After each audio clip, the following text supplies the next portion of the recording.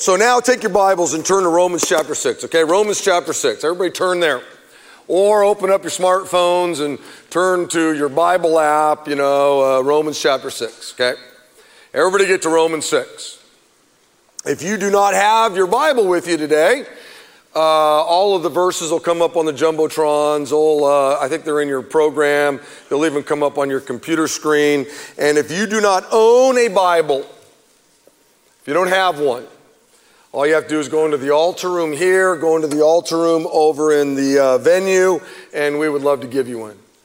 It is an honor to get the Word of God into people's hands. If you're watching online, just come down to the church on Monday, and we'll give you one. Now, one of the things that we do here at Big Valley Grace, it's kind of a big church, and we've got all these different gatherings, Saturday night, today, next hour, venue, all this kind of stuff, is that it's hard for us to get to know one another at times because it's just a big family. And so what we do is we take somebody in the family and we do a little video of them. We call it a Not Ashamed video, and we capture a little vignette of their life, a little piece of their story. And check out this week's Not Ashamed video. I grew up in a highly conservative family with parents that radiated Christ with everything that they did. I lived in a world full of Christians where everybody acted like they were perfect, and I knew that I wasn't. I was sexually abused by an outsider for quite some time when I was younger. Feelings of guilt, shame, embarrassment, and depression took over my life. I learned to put on a front that I was okay. And I learned to pretend that I was perfect just like everybody else. I struggled with depression, my self-image, and feeling like I had no worth. I doubted God and His people. I attended a Christian high school where I was on the worship team. I was surrounded by people that claimed the name of Christ, and yet I went home from school crying almost every day. I so desperately wanted to fit in. It was a small school, and I was not in the only clique of girls. Even some of the teachers got caught up in the harshness that sunk me deeper into a dark spot. When I was 19, I was engaged to a guy who was in full-time ministry. He traveled around the world sharing the name of Christ. He became my savior. He became the one who was going to fix everything and take away the pain that I've been going through for the past 10 years of my life. To make a long story short, who I put my hope in ultimately failed me. The engagement ended in betrayal, and I was left with a shattered heart. I began questioning even more of God's faithfulness.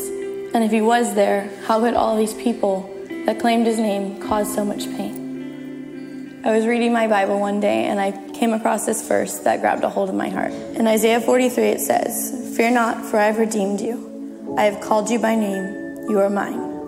When you pass through the waters, I will be with you, and the rivers, they shall not overwhelm you." And then it skips down and says, "Because you are precious in my eyes and honored, and I love you. I give men in return for you, people in exchange for your life.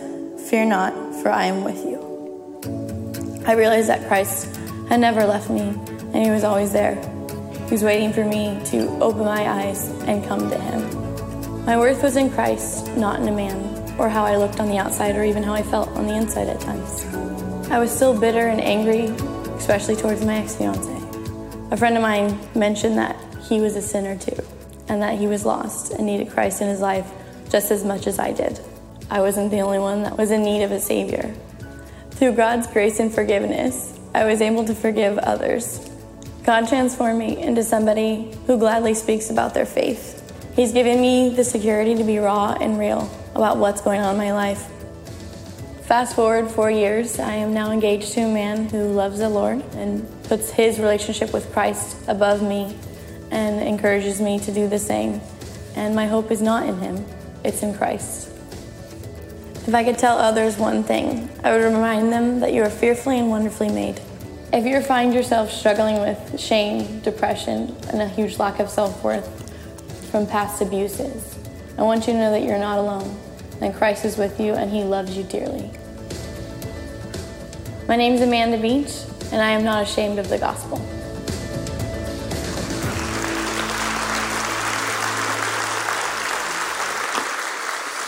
There's that great line in there where she said, I had my Bible open.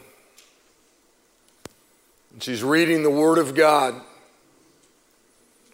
And it was in this moment as she's reading the Word of God that God speaks to her through His Word. And that's the importance of us all having the Word of God. And not just having it, but spending time each morning, afternoon, each evening, whenever it might be, with our noses in this book. Because it's God's Word to us. This is how He speaks to us. And what a great story, great gal. Well, Romans chapters 1 through 3, in those first 3 chapters, Paul clearly lays out the problem we all have as human beings, and that is sin. This is the first major section of the book of Romans. Romans chapter 3 says, for everyone has sinned. We've all fallen short of God's glorious standards. One of the things that we all have in common in here is that we've all been infected with sin, all of us. We all have it in common. And the reason why we've all sinned is because of one man, and that's Adam. When Adam sinned in the Garden of Eden, it brought sin into the world. Because of this one man, Adam, we've all, as I said, been infected with this horrible, incurable disease, if you will, called sin. This is the first major section of the book of Romans. Then Paul lays out the solution to the problem of sin. And the solution is Jesus. This is the second major section of the book of Romans. The first section is all about sin. And those first 3 chapters, Paul lays this foundation. We're all sinful. And once he makes that point, then he gets into the second major section, which is the solution to the problem of sin. And that's Jesus. God made a way for our sins to be forgiven, and that was through a relationship with His Son, Jesus Christ. Romans chapter 3 goes on to say, for God presented Jesus as the sacrifice for sin. People are made right with God, not when they attend church, not when they put an offering in the offering basket, not because they filled out a His Team card and said that they'll serve somewhere, not because they sing in the choir, or because they play an instrument, not because they'll be an usher or greeter, not because they go on some mission trip, not because you become a member of a church. Those are all good things. But the Bible says that we are made right with God when we believe that Jesus sacrificed His life on the cross, shedding His blood. One man, Adam, messed everything up between you and God, and one man, Jesus, makes everything right between you and God.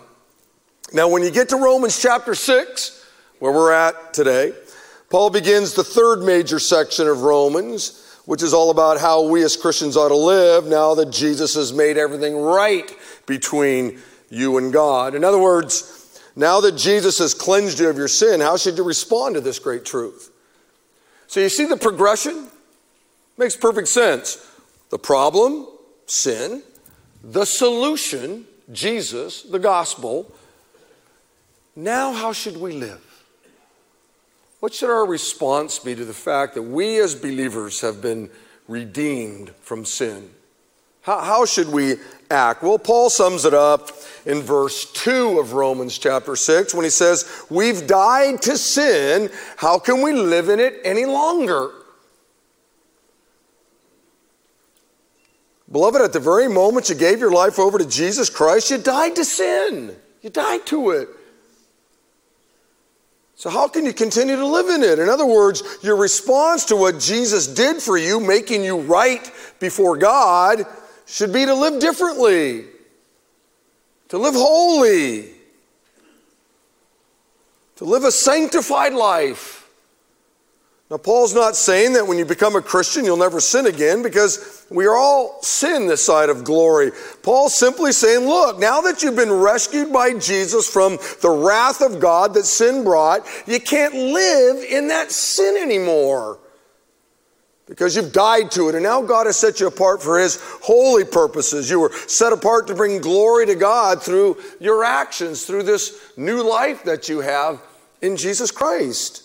Think about it. The only response that a true follower of Christ can have to all that God has done for them is to live differently, right? Can there be any other response? If you truly understand the first section of Romans, that we're all sinful and that we couldn't do anything about it, but that God loved us so much that he sent the gospel, he sent his son, and that's how everything is made right for us, between us and God, then it makes sense that, man, our only response has to be, I'm going to live a holy life, a sanctified life, a different life. I'm not going to live in that life of sin anymore. Peter basically says the same thing in 1 Peter chapter 1. He said, but just as he who called you is holy, so be holy in all that you do. For it is written, be holy, God says, because I'm holy. God says, hey, look, I'm holy, and I live inside of you. So please, live holy. You used to be on this team, sin's team, and you used to carry out all of its desires. Now you're on a new team. You know Christ. You know the gospel. Things have been made right between you and God. And so now my team lives differently. We live holy lives, you see? We live sanctified lives. And this makes sense. You were once a slave to sin. Sin was your master. And now that you know Jesus, you got a new master. Now, last week we looked at 3 facts that Paul uses to back up this argument that we can't live the way we used to live now that we know Christ. And the first fact was this, is that a follower of Christ has been baptized with Jesus. At the very moment you gave your life to Jesus Christ, you were immersed into the life of Christ. You and Jesus, I said, were fused together in a very, very unique way. When you gave your life to Christ, at that moment, the Holy Spirit came into your life. The third person of the Holy Trinity came into your life, which means you are uniquely joined together with Jesus. So how can you continue to live in sin? The second fact was that Paul said, as a follower of Christ, you've been crucified with Jesus. At the very moment that you gave your life over to Jesus Christ, not only were you immersed into the life of Jesus, but your old nature, your Adamic nature, your sinful nature died on the cross with Jesus. So how can you continue to live in sin? How can you continue to do that? Galatians chapter 2 says, I have been crucified with Christ. That is the old nature. And I no longer live. Beloved, I is dead. Your old nature is dead, but now I'm alive because Christ lives in me. Fact number 3 was a follower of Christ has been resurrected with Jesus. The very moment you gave your life to Jesus Christ, not only were you immersed into the life of Jesus and your old nature, your Adamic nature died on the cross with him, but because Jesus conquered death, which is the penalty for sin, you also conquered death. You'll live with him forever and ever and ever in glory. So how can you continue to live in sin? Knowing these 3 facts, how can you live in unrepentant sin? I love Paul's encouragement in Ephesians chapter 4. He says to us, I urge you Those of you who understand sin and its impact on your life, those of you that understand that Jesus was the only solution to the problem of sin, those of you who have surrendered your life over to Him, I urge you to live a life worthy of the calling that you have received. God didn't give His Son to die on a cross that you might be free to live a life of sin. He gave His Son to set you free from sin, that you might live a holy life, a sanctified life, that you would begin to be more and more transformed into the very image of His Son. Yes, we as Christians struggle at times, but for the follower of Christ, we're no longer a slave to sin. We serve a new master, you see. Let me give you an illustration of what I'm talking about. I want you to imagine, if you can, that if you were a car, I want you to imagine you're a car. Your flesh is a car. Okay, a car needs gas to run on, right? Without gas, a car won't work. Well, before you were a Christian, your car, your flesh, was always full of gasoline. It was literally always full, but at the very moment you gave your life over to Jesus Christ, God emptied the tank. He took the gas out of the car. He took the gasoline out of the flesh. He took the gasoline out of the old sinful nature or the Adamic nature. And if your car doesn't have any gas in it, then it's got no power. Now, what we can do this side of glory is we can go grab a gas can and we can fill up our tank again, can't we? We can give our flesh power. We can give the old nature power. And we often do as believers. It happens. And once you put gas into that tank and now you've given power to the flesh, you've given power to the sinful nature, you know what's beautiful? Is all you have to do is go to the Lord and say, oh God, I'm sorry, forgive me of my sin. And you know what He does? He drains the tank again. He takes the fuel source right out of it.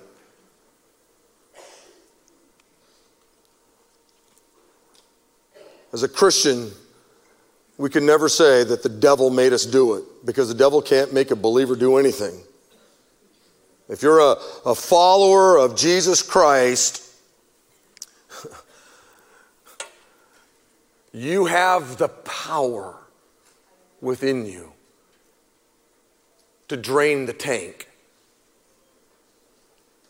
and not give sin a power source. Remember, your old nature was crucified, so sin no longer is your master. So with this said, today is all about the actions or the acts of a believer.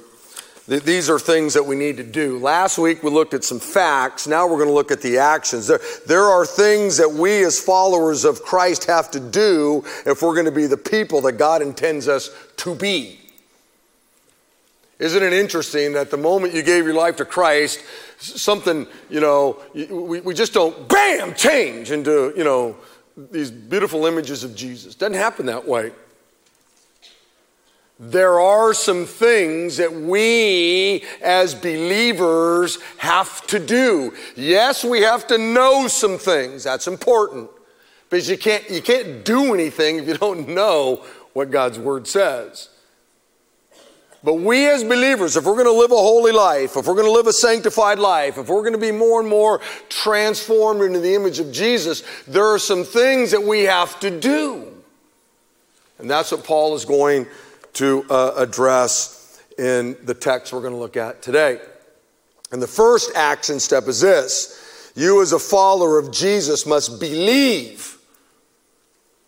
You've got to believe God's word to be true. Look at verse 11 of Romans chapter 6. Paul says, so you also should consider yourselves to be dead to the power of sin, or believe that you're dead to the power of sin and alive to God through Christ. This verse has to do with your mind. Paul's saying that you've got to believe what the Word of God says. Otherwise, all the other things he's going to talk about in verses 12 through 14 will just go in one ear and out the other. Christian, for you to truly live a life worthy of your calling, for you to truly live as a new creation, for you to truly live a sanctified life, you've got to believe what God says about you. You've got to believe that you've died to sin. You've got to believe that you're not what you used to be. You've got to believe that you have the power to empty the tank, you see? I want you to look at the word consider. See that word? Some of your Bibles use the word count, or some of your Bibles will use the word reckon. This is a business term.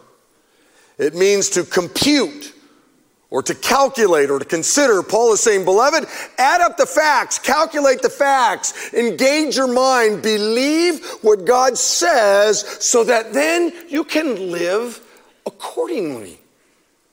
You see, what you believe about yourselves makes a difference in how you live. You got to believe.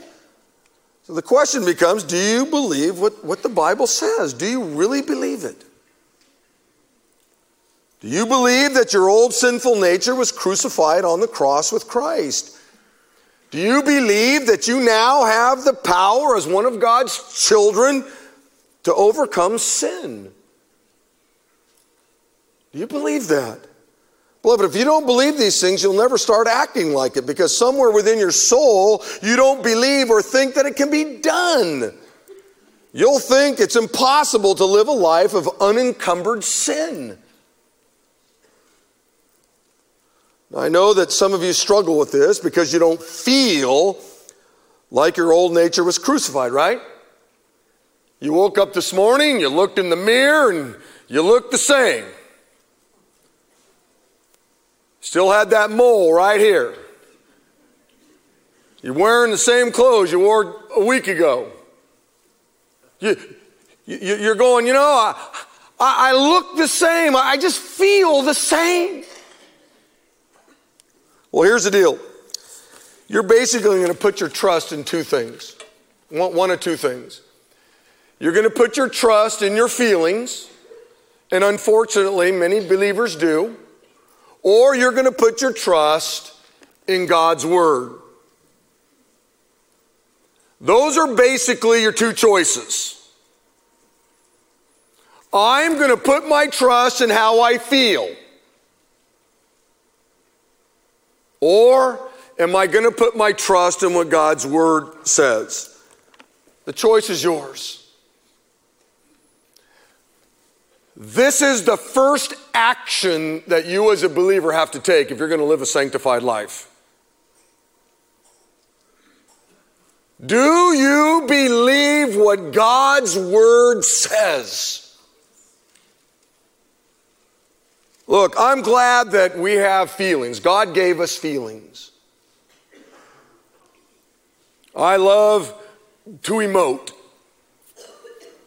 But I tell you all the time that your feelings have no IQ. You can't educate your feelings. And for the most part, feelings are pretty much irrational. We've all been driving down the road and, I don't know, somebody cut us off, right, on the freeway, or it could be right out here in the parking lot after we just spent all this time worshiping the Lord. And you feel like you just want to hit the gas and crash into the back of them, right? That's what you feel like. But God gave us this unbelievable thing called a brain. And He wants His people to go to a higher place. Don't make a decision based upon how you feel. Go here, get here. And once you get here, you go, you know what? That wouldn't be a good idea for me to step on the gas right now. Yes, good idea. Don't do that. Think. Our Lord said it's the truth that sets you free. The truth. I'm talking about this truth. Not your feelings. Your feelings don't set you free. I'm glad I got them. I'm glad you have them. But when you feel a certain way, you need to say, does that square up with what the Word of God says? And if it doesn't, then you take that thought captive and say, hold on a second. I don't know where that's coming from, but it isn't coming from God's Word, and I'm going to believe God's Word instead of how I feel. I'm going to believe God's Word other than what my parents told me or what my professor in college told me. I'm going to believe God's Word. And that's where it all begins. And that's an action. Jesus said this in Luke chapter 9. He said, if anyone would come after me, he must deny himself. Oh, man. Let me tell you something. Self doesn't like to be denied. That is a difficult thing, is to deny you. Because let me tell you something. Your flesh loves itself.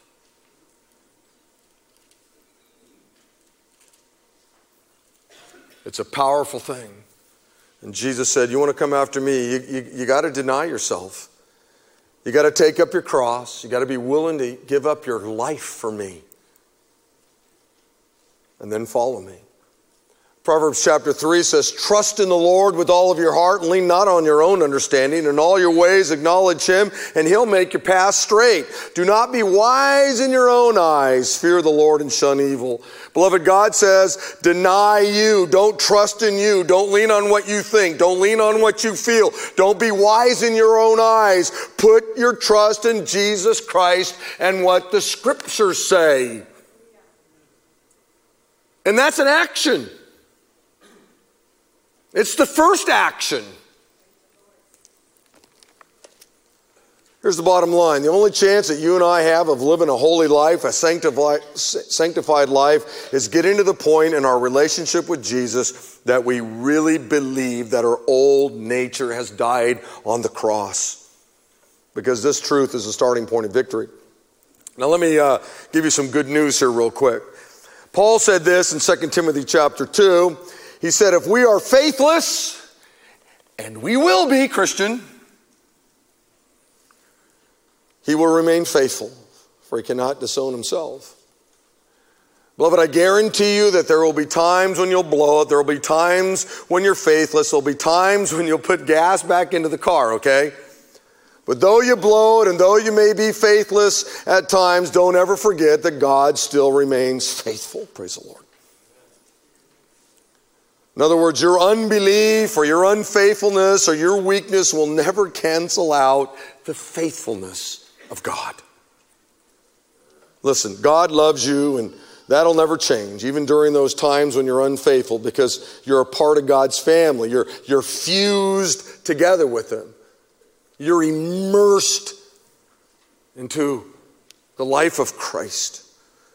Look, God's very aware of your human condition. God knows you're not in glory yet. God knows that you still have this sinful nature, this flesh that Paul says no good dwells in it.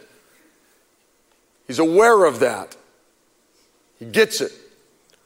Matthew 26 records a really special moment. At least it's special for us. Life of Peter. Now Peter was sitting out in the courtyard and a servant girl came to him. You also were with Jesus of Galilee, she said, but he denied it before them all. I don't know what you're talking about, Peter said. Then he went out of the gateway where another girl saw him and said to the people there, this fellow was with Jesus of Nazareth. And he denied it again with an oath. I don't know the man. After a little while, those standing there went up to Peter and said, surely you are one of them, for your accent gives you away. And then he began to call down curses on himself, and he swore to them, I don't know the man. Immediately a rooster crowed. Then Peter remembered the words Jesus had spoken. Before the rooster crows, you will disown me 3 times. And he, Peter, went outside and he wept bitterly. Hey, this is Peter we're talking about here. This is the first round draft pick, if you will, of the faith. This is the LeBron James of the basketball. This is the man.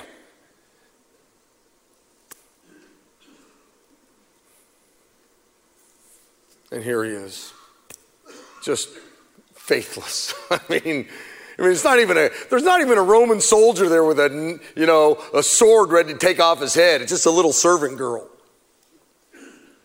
And he's just blowing it big time. Did God know that Peter was going to disown him when he chose him? Yeah, he did.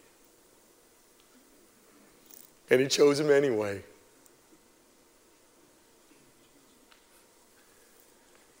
He's quite aware down here on planet Earth that though he's given you the power to take the gas out of the car, that there will be times when you'll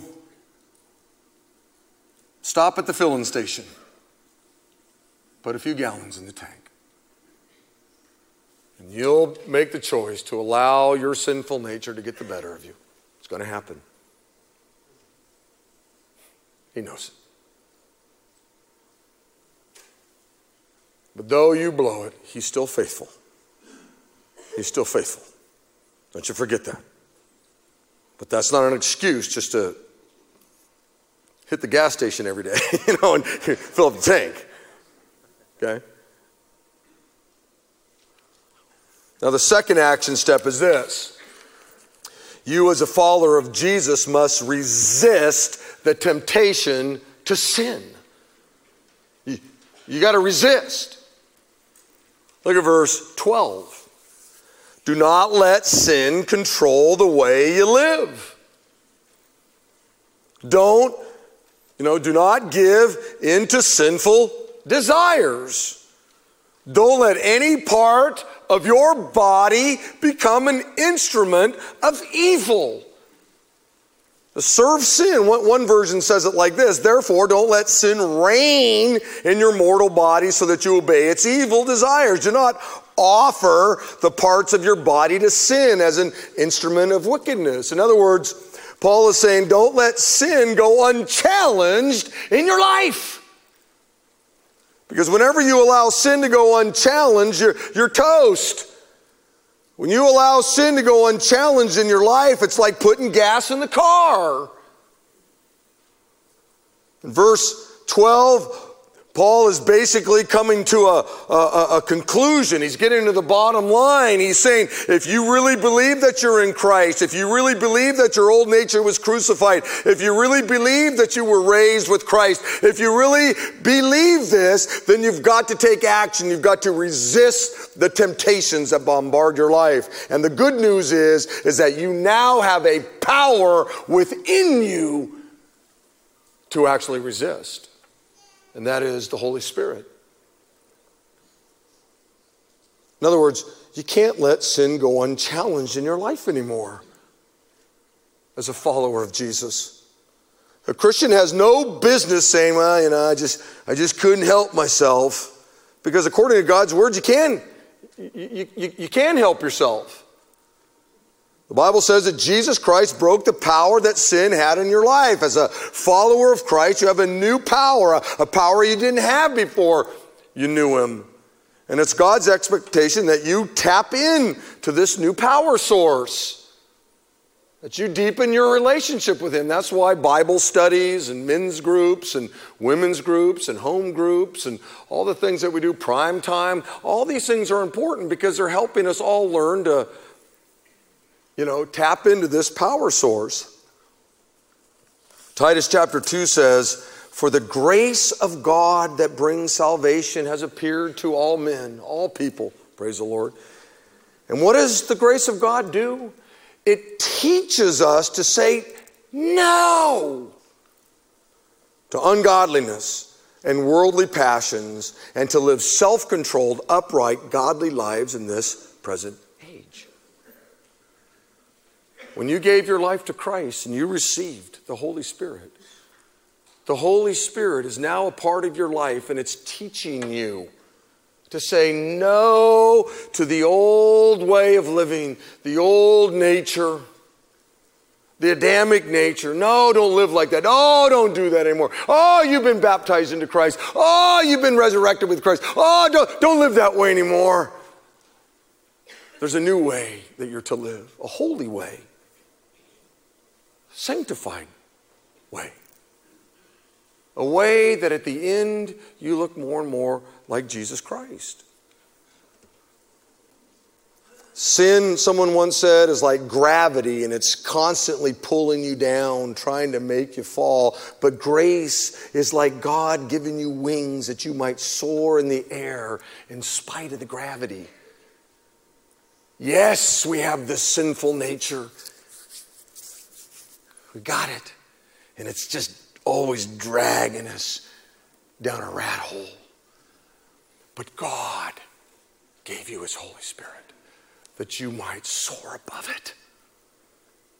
You don't have to be dragged down into the muck of sin. Beloved, the next time you hear that voice within you that says, go ahead and sin, it's no big deal, God will forgive you, I want you to think of Romans chapter 6. In verse 1, are we to continue in sin that grace may increase? May it never be. We died to sin. We died to it. Can't live in it anymore. Dr. Barnhouse used to give this analogy. It's really great. He told of a crew whose captain went mad and was replaced in mid-voyage by the first mate. Now, the old captain had no authority. The new captain was the one to be obeyed. Yet Barnhouse suggested that the crew might very well find itself jumping to obey when the old captain shouted out its orders. And what the crew had to do was constantly remember that the old captain wasn't to be obeyed any longer, and they had to learn to respond to the voice of the new captain. You see, before we knew the Lord, we had a captain, sin. And it just barked out orders, and we said, yes, sir, yes, sir, yes, sir. Then we gave our lives to Christ. We got a new captain now. Well, the old captain still can yell out some things, right? And we lived in sin so long, it would be easy just to go, oh, I'll just do whatever the old captain said. But we got to learn to go, whoa, hold on. That's the old captain. That's the old way of living. That's not the holy way. That's not the sanctified way. That doesn't make me more like Jesus. I got to obey a new voice. There's a new captain in my life. Now, someday when we get to heaven, the old captain ain't going to be around anymore. Until then, it's still barking out orders. My old captain's just my old captain never sleeps. He's just barking out orders, man, from the moment I get up. That's why from the moment I get up, I need to get in the Word immediately because I got a new captain. See, I got a new captain. He's got a new thought for me. So action step number 1 is you got to believe God's Word to be true. Action step number 2 is you got to resist the temptation. And action step number 3 is this. You as a follower of Christ must offer yourself to God. You got to believe. You got to resist. And then you got to offer yourself to God. Look at verse 13. Do not offer the parts of your body to sin as instruments of wickedness, but rather offer yourselves to God as those who have been brought from death to life, and offer the parts of your body to Him as instruments of righteousness. First, Paul says, don't offer the parts of your body to sin, but then he goes on and he says, here's what you have to do. Here's the action step. Offer your body to Christ. This sounds a whole bunch like what Paul said in Romans chapter 12, doesn't it? Therefore, I urge you, brothers, in view of God's mercy, to offer your bodies as living sacrifices, holy and pleasing to God, which is your spiritual act of worship. Now, the problem with a living sacrifice is you can put it up on the altar, and guess what? It can crawl off the altar, right? You can come here on Sundays and sing Onward Christian Soldier, and then on Monday go AWOL, right? But at any moment, because God is faithful, you can go to him and ask for forgiveness. I think what Paul's trying to say here is this, is that we're just to go to God and say, God, here I am. I'm giving myself to you. I'm offering myself to you for whatever purposes you might have for me. I'm offering you my eyeballs. I want them to see only what you want them to see. I'm offering you my tongue. I want them to say only what you want it to say. I'm offering you my ears. I only want to hear what you want me to hear. I'm offering you my hands. I only want them to touch what you want me to touch. I'm offering you my mind. I want to fill it only with what you want to fill it with. I'm offering you my legs. I want them to take me only where you want them to take me. You see, you get up in the morning and you say, God, here's this crummy body of mine. It's not going to go to heaven, but you want me to offer it to you, and so it's yours, God. What do you want to do with it today? God, I only want these legs to take me places that are good and right and holy and righteous, like church on a Sunday. Because these legs, you can use them to walk into a bar and get loaded and get drunk. You can use your eyeballs to read the Word of God, enjoy your family, or you can use your eyeballs and give them to unrighteous things like porn or whatever it might be. You see, there's an action step that we have to take, and that is say, God, I'm offering you this body, this frail body that Paul says there's no good in it, but I'm offering it to you. Aren't you thankful for all of these folks that offered their bodies to God, their tongues to God, their fingers to God, whatever it might be, their lips to God to play the horn and the trumpet? Some of you, you know what? You didn't fill this out. You don't want to offer yourself to do anything for anybody. I'm not going to offer myself. I'm just going to come and sit and listen to the sermon and leave. And here was a chance for you to say, you know what? I'm offering myself. Here are the things that I can do. There's a lot of things on here I can't do. I was looking at this list when they put it together, and let me just tell you something. You wouldn't want me to come and do any carpentry at your house or lay concrete or do electrical. If I did electrical, I'd be dead. You don't want me to do flooring. You don't want me anywhere near a tool. But there are things on here, man, I go, I can do that.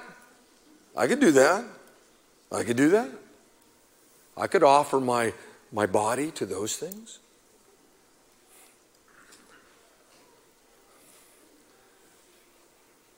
My hope is that the Holy Spirit is convicting some of you.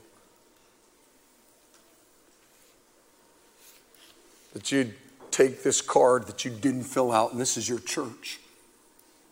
And you'd say, wait a minute. I sure like it when everybody takes care of me. But I don't really offer myself to do anything for anybody. Fill this out. This might be your action step today.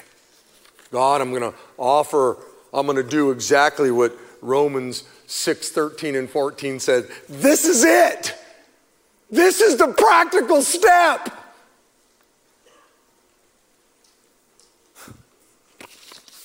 And then just put it in the little box on your way out. And realize your responsibility before God to believe what the Bible says, to resist the enemy and temptation, and then to say, God, I offer myself to you. However you might use me. Man, thank the Lord for a guy like Marty. I'll tell you what, let me tell you what kind of guy Marty is here real quick. I could say, hey, Marty, I need you to go walk the parking lot and make sure bad guys don't break into cars. And you know what he'd do? He'd be all over it like a cheap suit. though he can't see a thing. Because he gets it. If you need me to do that, I'll do it. He'd do anything. Now, we found a place for him to be used. Praise the Lord for that.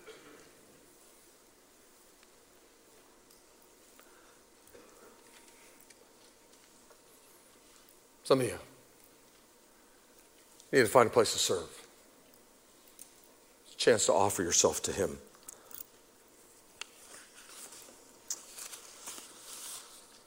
I have this video. I saw it, showed it Wednesday night in here. It's just this great video. It talks about how great our God is. And it kind of just is a no-brainer that we would want to believe him. That we want to resist sin. That we'd want to take the action of saying, God, here's my life, here are my hands, my feet, here are the talents that I have. And I want you to watch this. It's actually a sermon in a sermon. The Bible says, my king is the king of the Jews. He's the king of Israel. He's the king of righteousness. He's the king of the ages. He's the king of heaven. He's the king of glory. He's the king of kings. And he's the Lord of lords. That's my king. I wonder, do you know him? My king is a sovereign king. No means of measure can define his limitless love. He's enduringly strong. He's entirely sincere. He's eternally steadfast. He's immortally graceful. He's imperially powerful. He's impartially merciful. Do you know him? He's the greatest phenomenon that has ever crossed the horizon of this world. He's God's son. He's a sinner's savior. He's the centerpiece of civilization. He's unparalleled. He's unprecedented. He is the loftiest idea in literature. He's the highest personality in philosophy. He's the fundamental doctrine of true theology. He's the only one qualified to be an all-sufficient Savior. I wonder if you know him today. He supplies strength for the weak. He's available for the tempted and the tried. He sympathizes and he saves.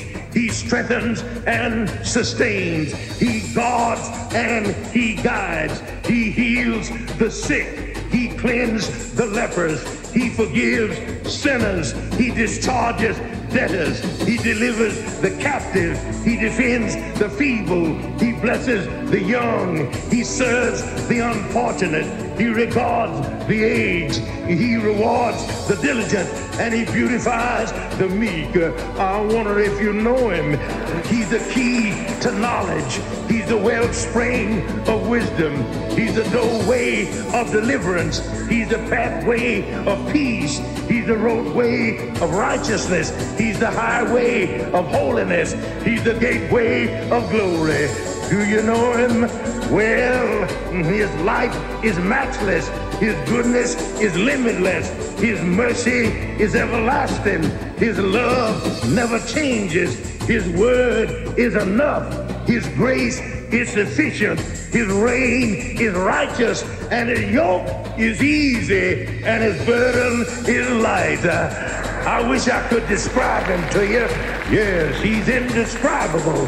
He's incomprehensible. He's invincible. He's irresistible. You can't get him out of your mind. You can't get him off of your hand. You can't outlive him, and you can't live without him. Well, the Pharisees couldn't stand him, but they found out they couldn't stop him. Pilate couldn't find any fault in him. Herod couldn't kill him. Death couldn't handle him. And the grave couldn't hold him. Yeah! That's my king. That's my king. Oh, man. Amen. I'd like to have been in church that day. Wow. I watched that and thought to myself, wow. We were all in Romans 1, 2, and 3. Slave to sin. And then our King came. Forgave us of our sins. Made everything right between us and God. And now his people are to live holy, to live righteous, to be more and more transformed into the image of the Lord. And our lesson today was, hey, folks, here's the deal. Believe our King. Resist evil. He gave you the power. And then offer your lives to him. Offer your bodies to him. You do those 3 acts, and I guarantee you, your life will begin to change. I want everybody in the venue to close your eyes. Everybody close your eyes in here. And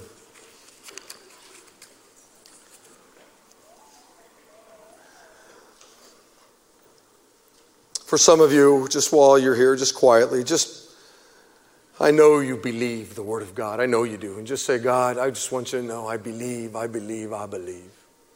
Just let him know that in your heart. For some of you, you know what? This is the moment where you go, Lord, I'm here and I'm taking the action step to believe. Just help me with my unbelief.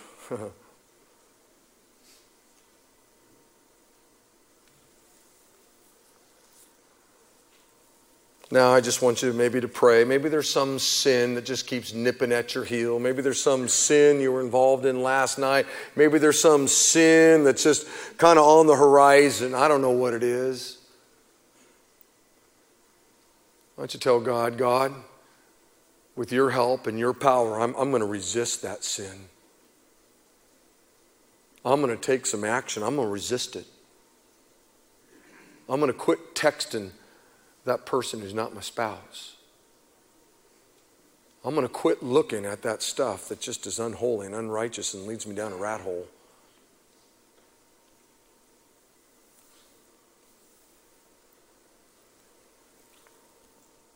And now, just offer yourselves to God. I know many of you serve. You're using your body for righteous things. I know it. But tell the Lord, God, I want to continue to use my body, my hands, my feet, my tongue. I want to continue to use them for your purposes. I'm offering my body to you again, God. And for some of you, you've never done that. So far, your journey of faith has been about you. You're thankful that others have offered their bodies and led you in music today. Maybe they're watching your baby, holding your baby. Maybe they're teaching your children. They've been serving you all day here or all morning. And now it's your turn to say, God, I'm offering myself to you now. However you want to use my life, however I could be used at this church, I'm offering myself to you.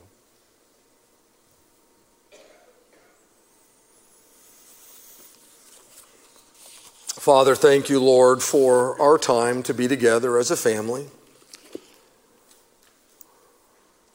Sure enjoyed this great, holy, sanctified music we were listening to, even last night, tonight.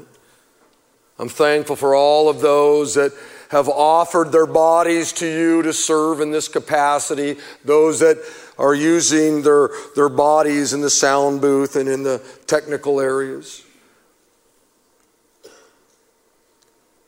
Lord, I'm thankful for Marty, that he uses his one life in service to you in such a special way. I'm thankful, God, for all of those that serve here at Big Valley Grace. They serve in our children's ministries, our youth ministries. I'm so thankful for Prime Time and Pastor Gordon's leadership and Lee Anderson's leadership in there.